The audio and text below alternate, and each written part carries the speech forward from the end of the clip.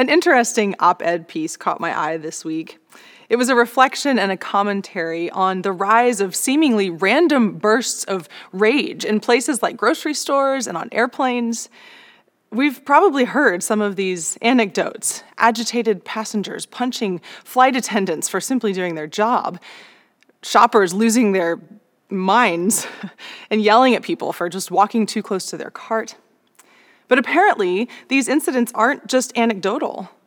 Publicly, these acts of rage and aggression are statistically on the rise this summer. It's been a stressful year around the world, and it would seem that humanity is looking for a release valve. Unfortunately, anger and rage are right there at the surface, and it's easy to turn to those as an outlet. But if there's anything the world doesn't need more of, it's outbursts of violence. I don't think our collective human hearts can handle it. Instead, and especially as followers of Jesus, this summer of all summers is a time to lean in to love. This is week 3 of our Summer of Love sermon series, and our hope in these messages is to really internalize Jesus' greatest command to us, to love the Lord your God with all your heart, soul, mind, and strength, and to love your neighbor as yourself. And if this command becomes our own pulse, what are the tangible ways that we demonstrate that love in our lives? The first couple of weeks, we explored the question of who is my neighbor that we find in the parable of the Good Samaritan. We heard Jesus' clear lesson that the answer to that question is everybody. The people we don't expect, the people we'd rather not deal with, the people unlike us, the people we don't like, the people who need our help, and the people whose help we need. Jesus blows the lid off the box of our understanding of neighbor, and we begin to understand just how big our neighborhood really is.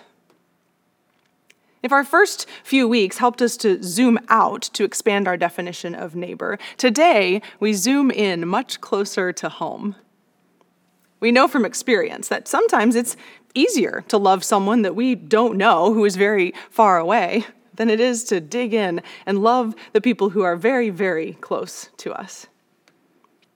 Love asks us to be inclusive, but it also asks us to be tenacious, to stick with people when things are hard.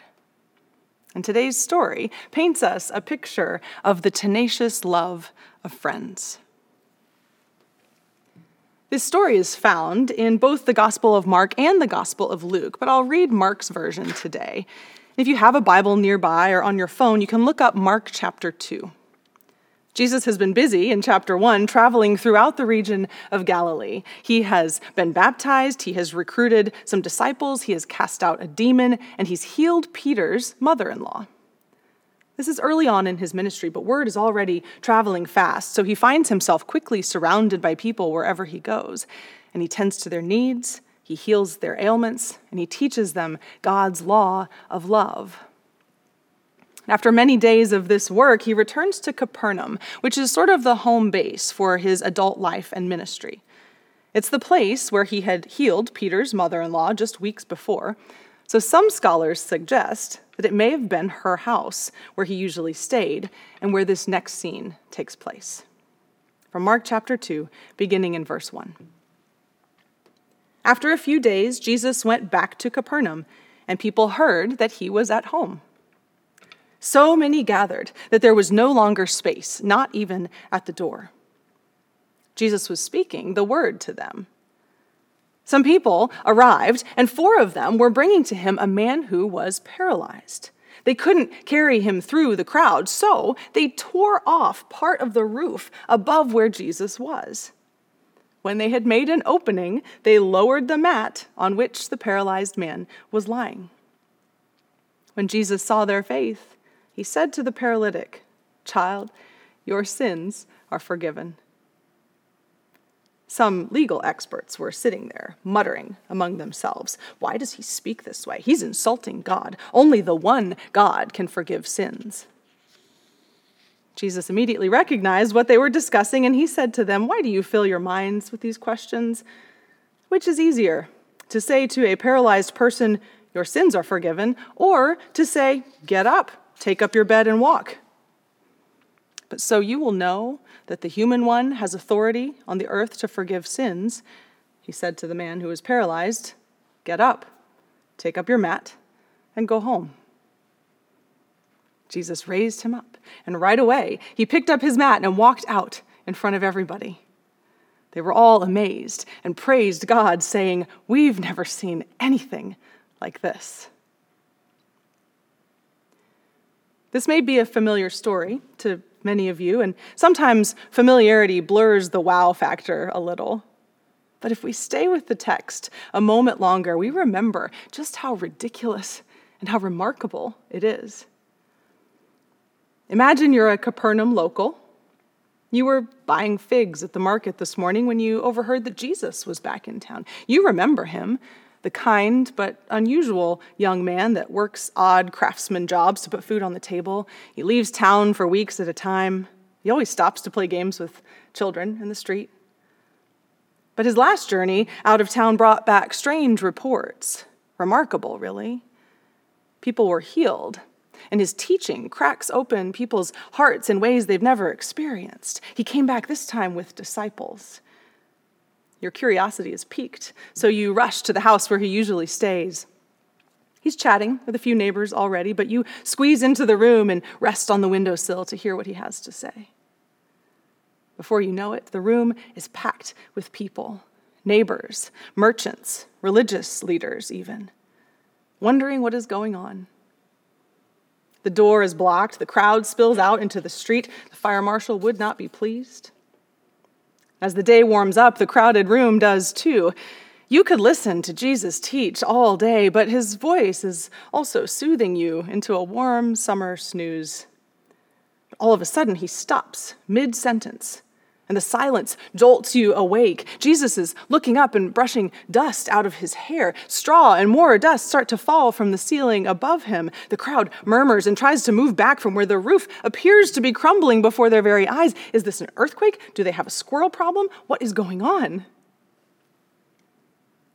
Usually, when we hear about the friends who lowered the man through the roof to Jesus, we don't stop to consider the mess that this would have made, the outright destruction of property that is taking place. But in first century Palestine, to dig through a roof was kind of a massive undertaking. A roof would have looked something like this: wooden beams laid across the ceiling, covered with dry thatch and straw. And then on top of that, a layer of hardened mud or clay to keep out pests and to keep the temperatures cool. So the folks desperate to get their friend to Jesus aren't just removing a few easily replaceable ceiling tiles to lower him in. They are effectively excavating the roof. This is no easy fix on the other end. This is a prosecutable offense.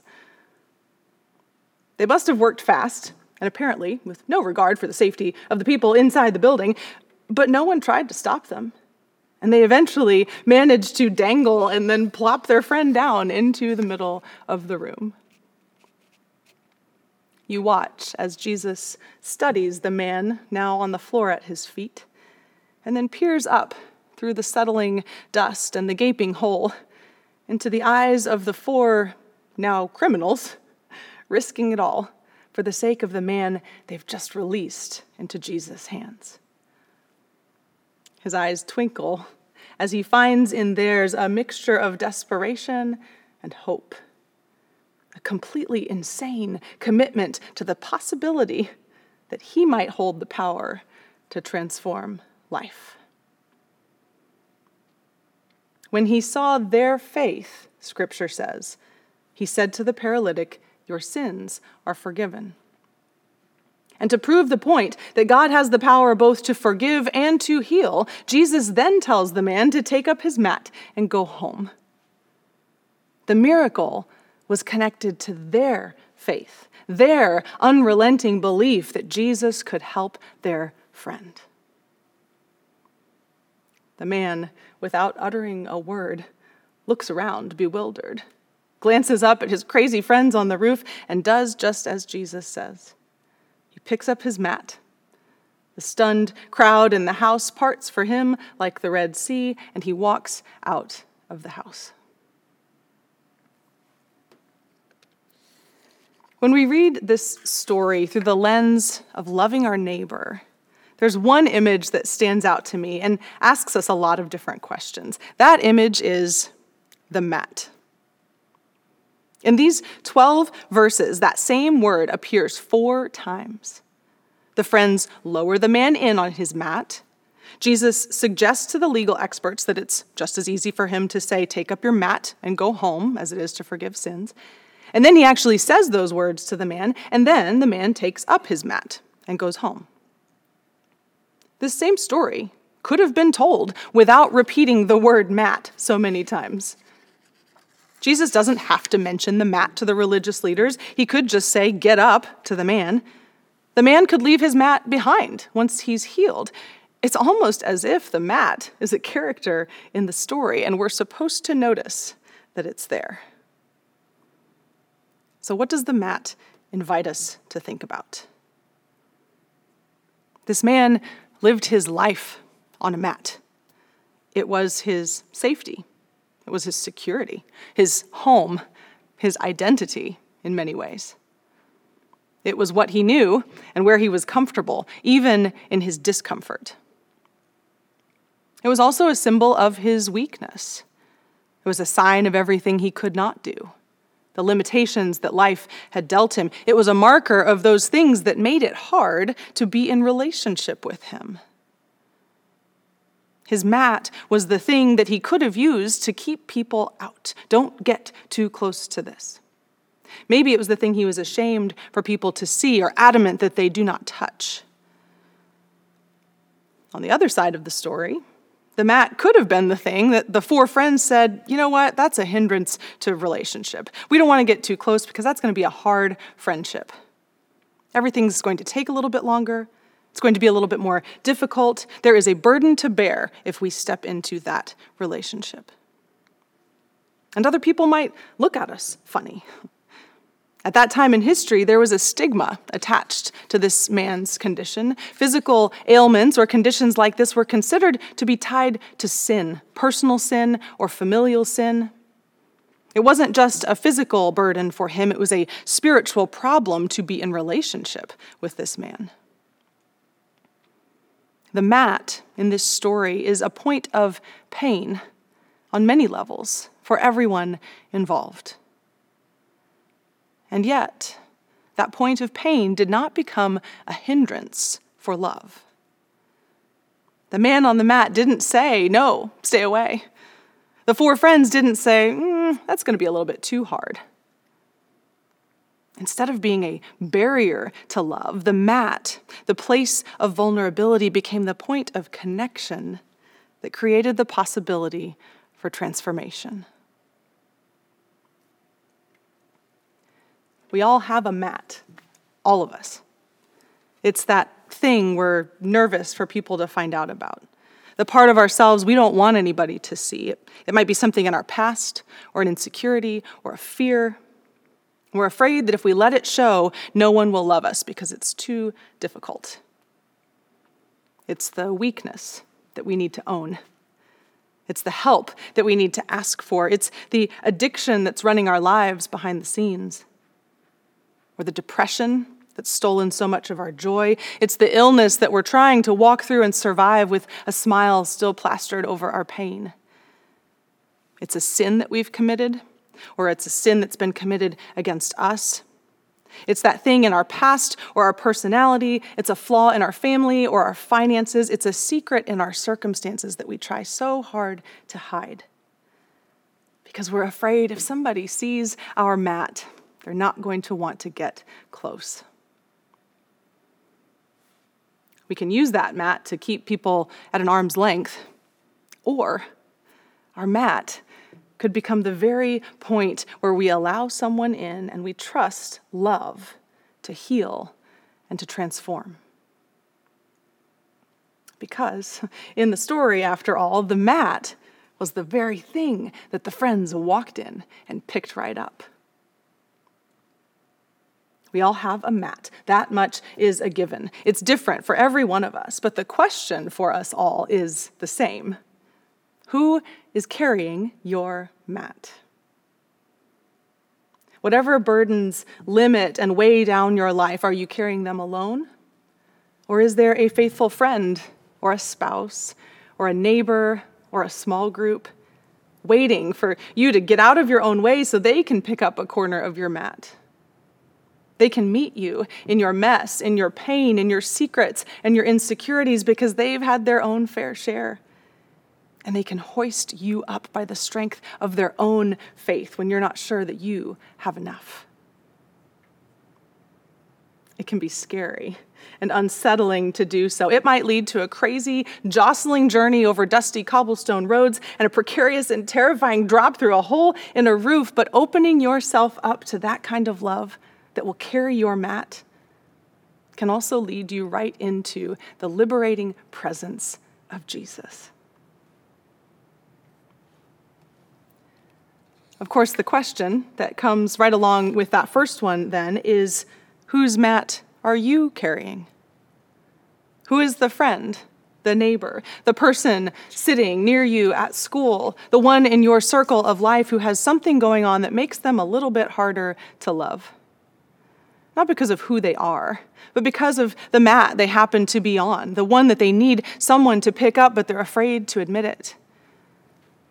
Who is around you that needs a little extra dose of your faith and strength to get them through to the other side of a miracle?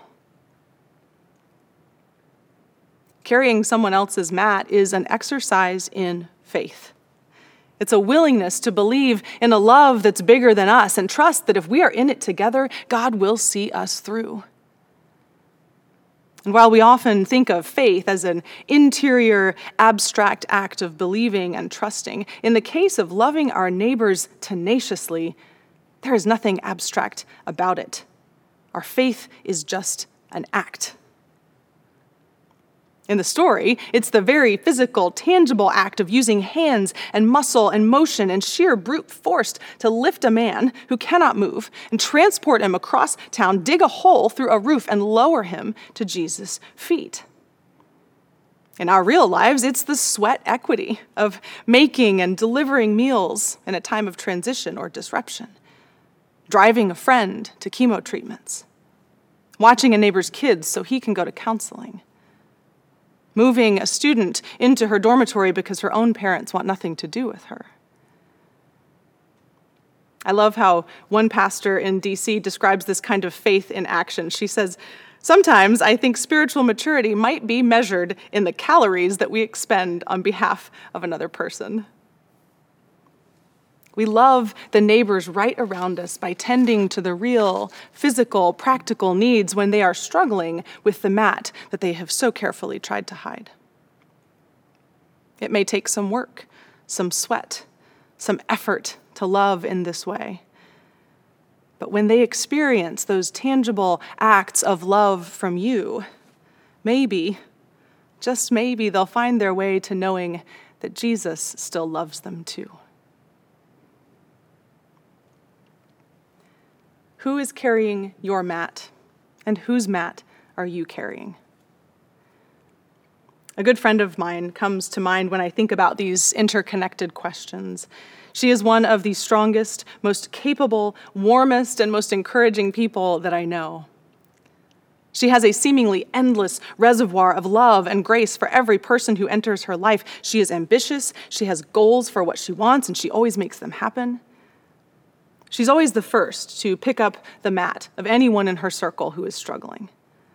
She would come alongside the students that she taught in whatever challenges they faced. She was strong for her family when they lost her father too soon. She was a listening ear for newcomers at church who shared their own stories of heartbreak and pain. She stuck with her friends and her small group through loss and struggle, her strong faith upholding them in times when their own faltered. My friend was a carrier of many mats. Almost 2 years ago, though, her world suddenly changed in an instant.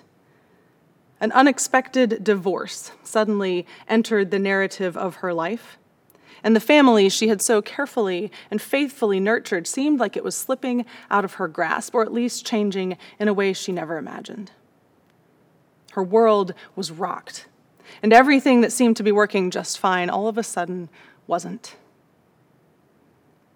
She and her ex-husband ended their marriage on the best possible terms, and they now co-parent their kids with respect and with cooperation. But single parenting isn't for the faint of heart, as many of you know.